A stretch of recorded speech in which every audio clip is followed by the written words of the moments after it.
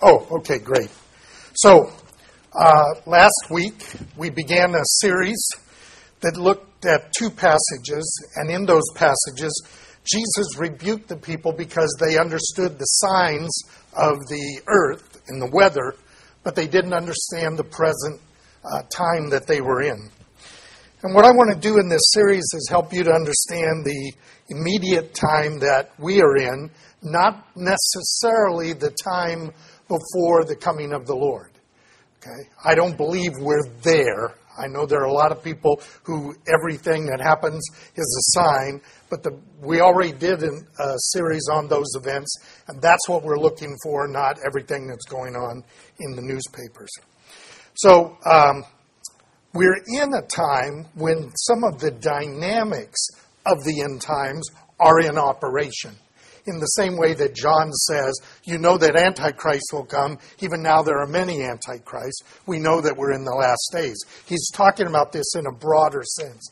And that's the sense that I want to talk about it. We are building through our households and our relationships an endurance, as the Scripture says, and a commitment to survive the gathering storm that is in our time, and to help one another, and especially to help our children stand firm and steadfast in the Lord until the Lord gathers us together. And the world that they are facing is very different than the world that many of us grew up in, particularly myself at my age. Now, I mentioned the contents of the gathering storm, and I put that up on the site, the wind, rain, and floods that overwhelm and break things apart. These are secularism, relativism, humanism, elitism, and utopianism. I'll be talking about those throughout the series. They strike at the social and cultural structures and break them apart, making their former benefit useless. That includes areas that we'll talk about, particularly in our discussions, of gender, sexuality and marriage, race, ethnicity, and identity, and social concepts like freedom, justice, and security. What I want to do today is talk about and underscore one of the major divides that is part of this gathering storm. If you notice anything about a storm, the winds are blowing one direction in some areas, another area going the other way. It's pulling things apart, and that's what I want to talk about. To do that, I have called this the secular world and the kingdom of God, but I'm not going to go into those so much as I'm going to talk about how the dynamic of secularism has affected not only our culture, but us as well. We're going to do that by looking at Colossians chapter 2, verses 6 to 10. Colossians 2, 6 to 10. Written by the Apostle Paul, and in some sense paralleling the Romans 12 passage that you all know well about being not conformed to this world, but transformed by the renewing of our mind. I'll talk about that verse at the end. But these verses say this: Therefore, as you have received Christ Jesus the Lord, so walk in Him. Talking about our behavior. Having been firmly rooted and now being built up. Notice that you've been established, you've been rooted, you've been secured, and now you're growing up in that context. You have to do that in that order. If you grow up without the roots, problems, right? So that's one of the things that we've been working on. Having been firmly rooted and now being built up in Him and established in your faith, just as you were instructed and overflowing with gratitude. See to it that no one takes you captive. This word means to carry you off against your will. Through philosophy and empty deception, according to the traditions of men, according to the elementary principles of the world, rather than according to Christ. For in Him all the fullness of deity dwells in bodily form. And in Him you have been made complete, and He is the head over all rule and authority. So the idea here is that the apostle is telling us that we are renewed in our minds by the Word and the Spirit. But here he says we've been formed and matured in Christ, and that we are in danger of being taken captive or carried away from the Lord and from His purpose by philosophy, empty deceit that is based on the traditions of men, which are based on, and this is important, I want to make sure I make that clear, it's according to the reductionistic elements of the cosmos, that is, material and cultural reality, instead of based on and according to Christ. There is a battle between having a mindset of the culture and the world and having a mindset of the kingdom of God. And we talk about this a lot. Paul is very concerned that as the world goes one way and the kingdom goes another way, there will be a problem. Now, our problem is that for a while, the culture was very heavily influenced by the Bible and by a more biblical worldview. But in my lifetime, that has been ripped apart at the seams. It actually happened before, but it has really come apart in that context. So, this is a specifically clear threat in our days. The modern era emerged after Judaism and Christianity had challenged something. At the time that Paul is writing this, there is a battle between paganism and Judaism and Christianity. Judaism and Christianity are not separate at this point, and paganism is the world system of the Greco-Roman world. That Greco-Roman world believed that the natural world and the spiritual world were connected. So if something happened in the spiritual world, it would manifest itself in the natural world. They called it the unseen and the seen world. If something happened in the seen world, it would affect what was going on in the spiritual world. Now, Judaism and Christianity denied that. They didn't deny that there was a spiritual reality and a natural material reality, but they believed that the spiritual controlled the material, but the material did not control the spiritual. And therefore, we needed a revelation from God to tell us how we were to operate. And that was the idea behind the written text of the Scriptures. What happened is, over time, Judaism and Christianity, for various reasons, overtook paganism, and paganism lost out. So that even people who were not necessarily believers had a mindset that there was a spiritual world that wherein God dwelt, and where the dead were, and where there were angels, and there was the natural world created by God, and that at death we would enter into that realm, because that was the eternal realm, and this was the temporal realm. And then came modernity. Modernity was a different perspective, particularly in the Greco-Roman Western culture. And it developed this thing that would ultimately be called modern science. Now, when modern science began, it took the idea of the old worldview that God, who had created the material world, created it with order and created it with natural laws, and therefore those laws could be discovered by observation. And they would give glory to God who created it.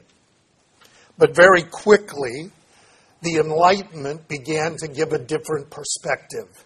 The Enlightenment gave a perspective called secularism.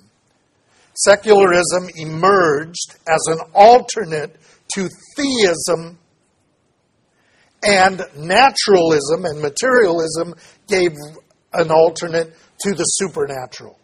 In other words, we now had a science that was both secular. There's no God zone. This is why science classes aren't supposed to talk about God. You can talk about God in philosophy classes, but not in science classes, because God doesn't exist in that area. It's a no God zone. And it's natural and sufficient. That is, when we do science, we will find the cause and effect answers in the science, because the cause and effect is not outside the material reality. Again, a no-God zone. This is a different kind of science and introduced the idea of secularism. Now, what began to happen was that people began to see a way of doing science that would be unencumbered by religious dogma and teaching and by moral guidance. And it began with the natural sciences, astronomy, biology, and those kinds of things. And then, in the mid-1800s, it began to affect certain areas of philosophy. Before the 1800s, there was no behavioral science or social science called psychology or sociology or anthropology. There was mental philosophy, a field of philosophy. There was social philosophy, a field of philosophy, and there was cultural philosophy. These ideas looked philosophically, not scientifically, philosophically at man, society, and culture.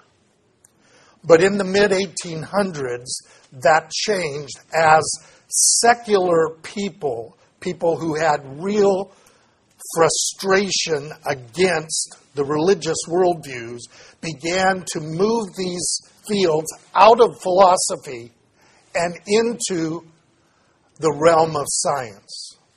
And so the theologies, which is really what those were, philosophical theologies, became scientific theories, and the scientific theories had to be secular. That is, they had to be no God, and they had to be naturalistic. They weren't as much of that as they said they were, but they did. I'm going to give you 3 examples of what those are. And most of you have heard this and know this. I just want this really in your mind. It's very important that your children understand this when they're in the schools and other institutions, because this is the mindset and the worldview of the culture that we live in. In anthropology, Charles Darwin graduated seminary. He was a seminary student. He liked the natural world, the creation world, and he ended up creating an idea, a notion of natural mechanism that he called natural selection, as a functional alternative to creation. It gave a mechanism, a functional mechanism for the theory of evolution for the origins of human beings. No longer, then, do we need to be thought of as created in the image of God by God. We evolved from lower forms accidentally through some functional processes rather than purpose. And that became a major battle. In psychology, Freud, who also hated religion, provided a functional alternative to the idea of sin, especially what was understood at that time as mortal and venial sins, kind of felonies and misdemeanors of breaking God's laws. And what he did is he came up with the idea of mental illness versus health, with the problems of the illnesses being neuroses, that's the minor ones, and psychoses, which are the major ones. And he basically gave us a different way of looking at the problems of mankind. These things were interpsychic. They were not between us and God or us and other people in relationship to the idea of missing the mark and sin. It was the idea that there were mental illnesses that had to be dealt with. And they would be dealt with not through religious ritual, but through therapy in that sense. There are implications to that as well. I'll talk about these all through this series. The last one is Karl Marx. In sociology, suggested that the inability of mankind to provide justice and subsistence for all members of society was found in the idea of oppression and injustice through subsistence and economics. We don't need religion, which he thought was the opiate of the people. He thought that religion was a system to keep people in a false consciousness. What we really need is to get the people to rise up against their oppressors, which would then ultimately allow everybody to produce as they could and receive as they needed. And the way to do that was through a universal redistribution. Ideas that are, again, permeating through our culture. And I'm going to talk about those as we talk about some of the things in here. So we now have secular theoretical alternatives to theology. That's really what's going on. There is a theoretical view that looks only at the physical world and the behavioral world, ignores the spiritual world because it doesn't exist, and therefore all the answers have to come from that observation and from human reason and human wisdom. The idea of spiritual reality and the idea of wisdom and knowledge coming from God is now removed. Now, man is not created. He evolved and is evolving. Human difficulties are not tied to sin, but to mental health and social oppression. We're even noticing that mental illness and mental health is being tied into sports more and more and performance more and more. Everything is about that and not about any concept of morality or other kinds of differences. And together we can solve these problems by tearing down the old theological ideologies and systems and by building new ones that are based on secular and natural science, which ignores God and biblical revelation. And in its process, should watch out using brand new paper.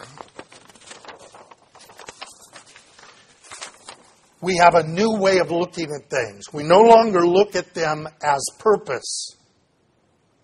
What is the purpose of life? What is the purpose of my being here? What is the purpose of the gospel? What is the function of everything? We look only at the function and the dysfunction, and that is arbitrated not by revealed standards, but by standards of normalcy. You need to understand that. Normalcy means how often does it happen? By that standard, war is normal. By that standard, murder is normal. By that standard, rape is normal. Well, we can't have them be normal, so we'll make them mental illnesses that we can correct. But they're not moral, and they're not about sin. So you have a very different way of looking at the world that is difficult for people who are steeped in religion to see, and very easy for people who have not been steeped in religion to see it clearly and only in those ways. Now, what happened was this. Judaism and Christianity in the late 1800s and the early 1900s had to battle this emerging secularism. This idea that there was a new kind of understanding of human origins, human processes, and human goals. We don't need to go to heaven. We can make heaven on earth. We can make a utopia. But we have to do that through science, and we have to do it without religion. So what do the religious people do? Jews and Christians split into three different directions trying to deal with this. I'm only going to talk about two of them. I'm going to mention the one of them before the other two, but the two that I'm going to talk about are the ones that we really run into. But you're aware of the first one. The first one was a group of people who said, we're not going to be modern. We'll stay in the old pre-modern worldview, and we will not enter into that modern world.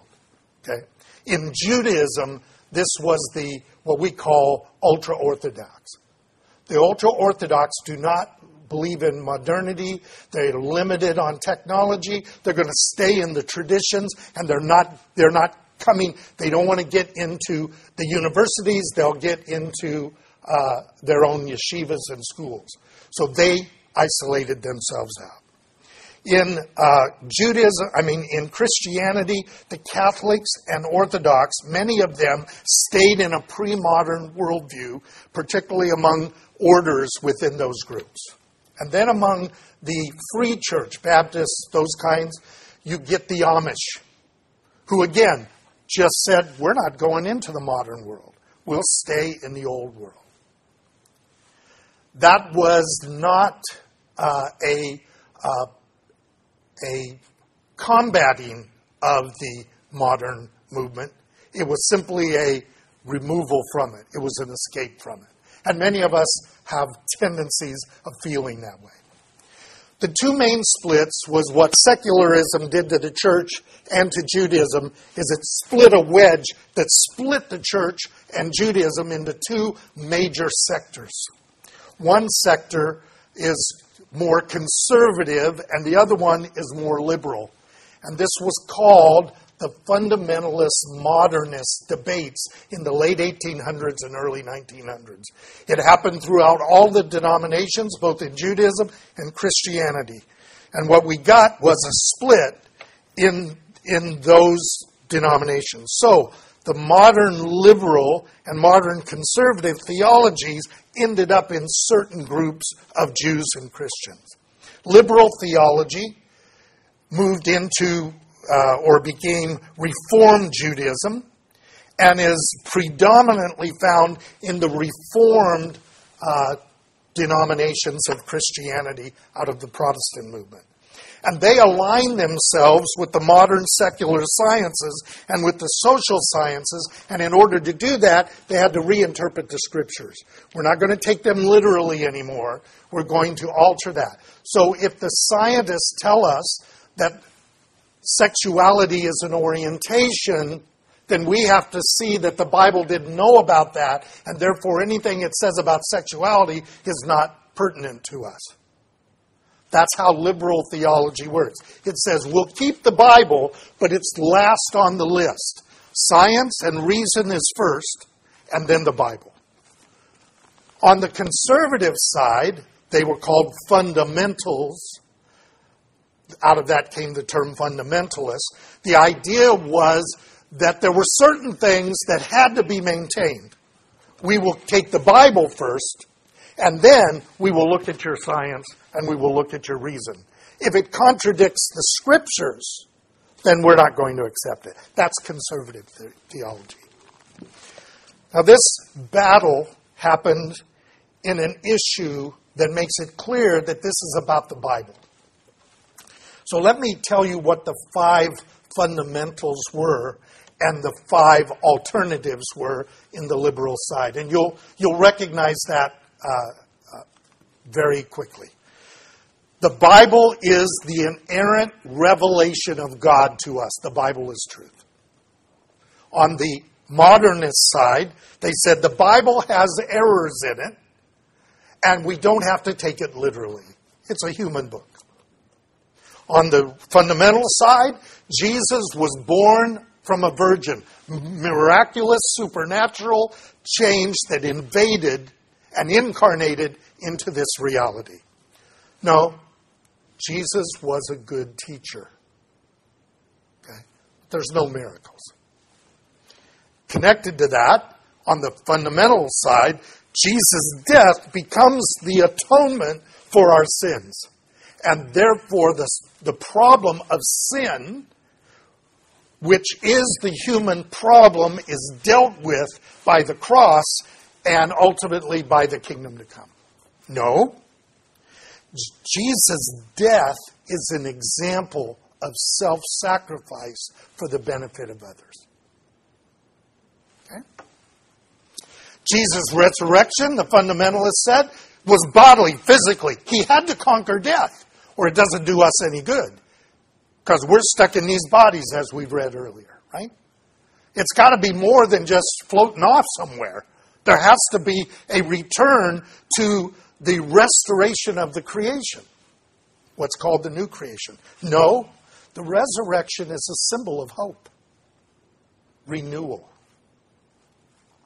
That's the more liberal side. And then finally, the return of Jesus will be literal. This same Jesus who has been taken will come in like manner as you have seen him go. No. The idea of the return of Jesus is the idea of progress. We will continue to improve because that's what evolution does, and we will adapt, and we will ultimately reach a human utopia. We'll conquer poverty.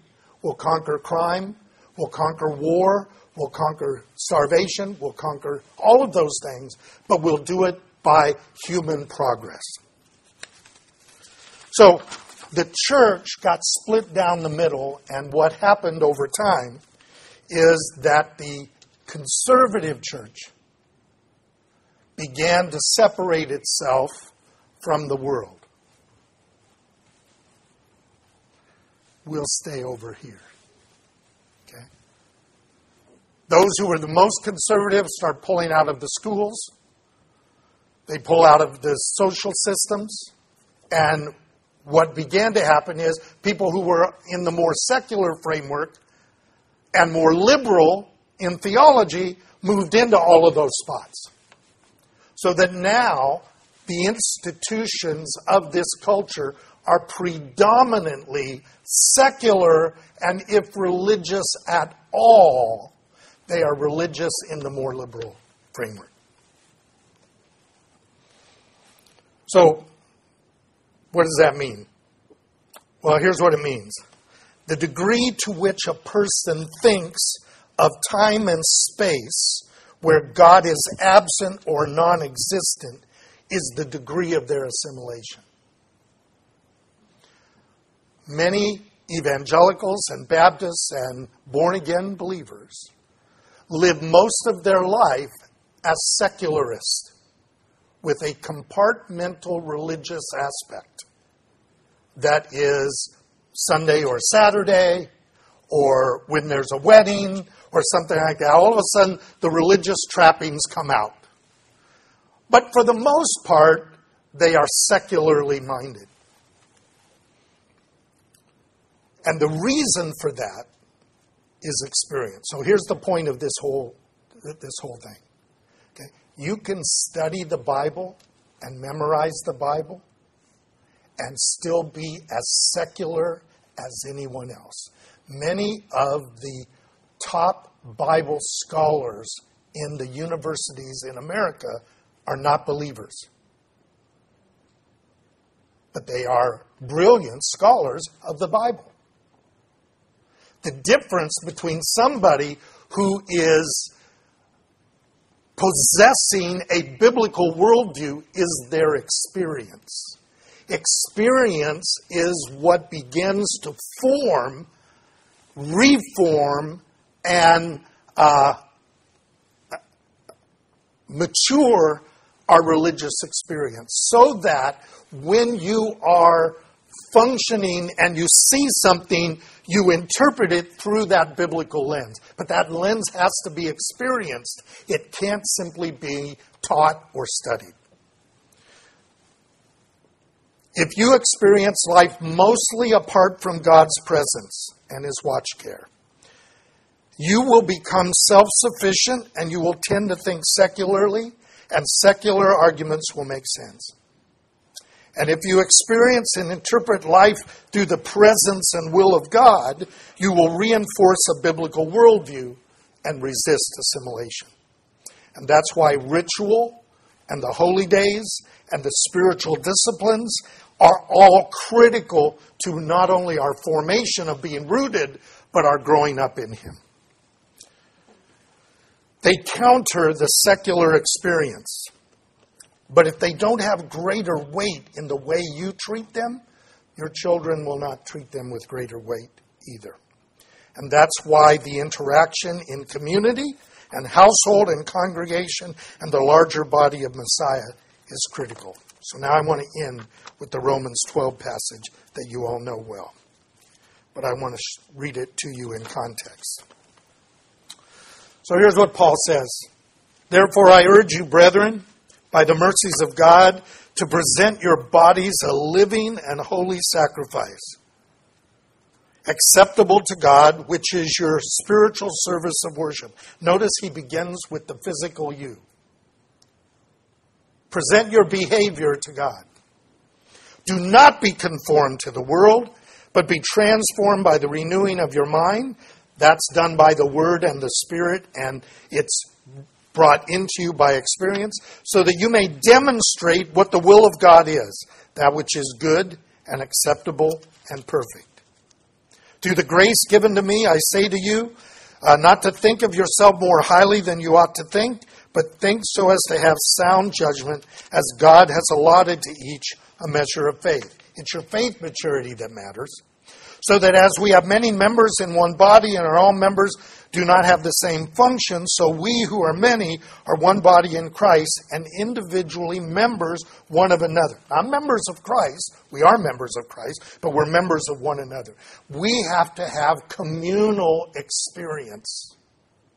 There has to be a sense that I am a believer and we are believers for that experience to be reinforced in your children and in yourself. So he gives us this admonition that as individuals and as a relational community, we need to resist and counter the pressure of assimilation for ourselves and our children and our converts. That is going to become more and more difficult as the culture around us becomes more and more secular and more dismissive, and in some places hostile to our faith. And that's why the home and your daily experience, there has to be daily experience of practicing the presence of God, practicing the body of Christ, practicing those things. It's got to be your experience. Now, I have friends. I've told you this before. When I was in rock and roll, I had friends who loved rock and roll. But I was in a band. And Dave and I memorized over 4 hours of music that we could play, and we sang that regularly. And to this day, I have all kinds of stuff that's triggered when I hear those songs. I heard a lot of them last night. Okay? And those songs trigger all kinds of things for me. I want, when I see something, not to trigger my old rock and roll mindset, but to trigger biblical content. Okay? If this world is not having God's word scream back at you, that's not right. That shouldn't be that way. Why did you do that? If God's word is not informing your conscience, then you don't have a biblical worldview. The scripture says as we become mature, that allows those who have exercised their senses to discern good and evil. Our categories are not holy and secular. They're holy and common. They're good and evil. They're godly and ungodly. The biblical categories are different for us. And we need to be thinking and acting within those categories. Not artificially, but out of a genuine experience. And I'm hoping to help you with how to do that. But I'm going to shut up now, so let's pray. Father, we thank you for your word.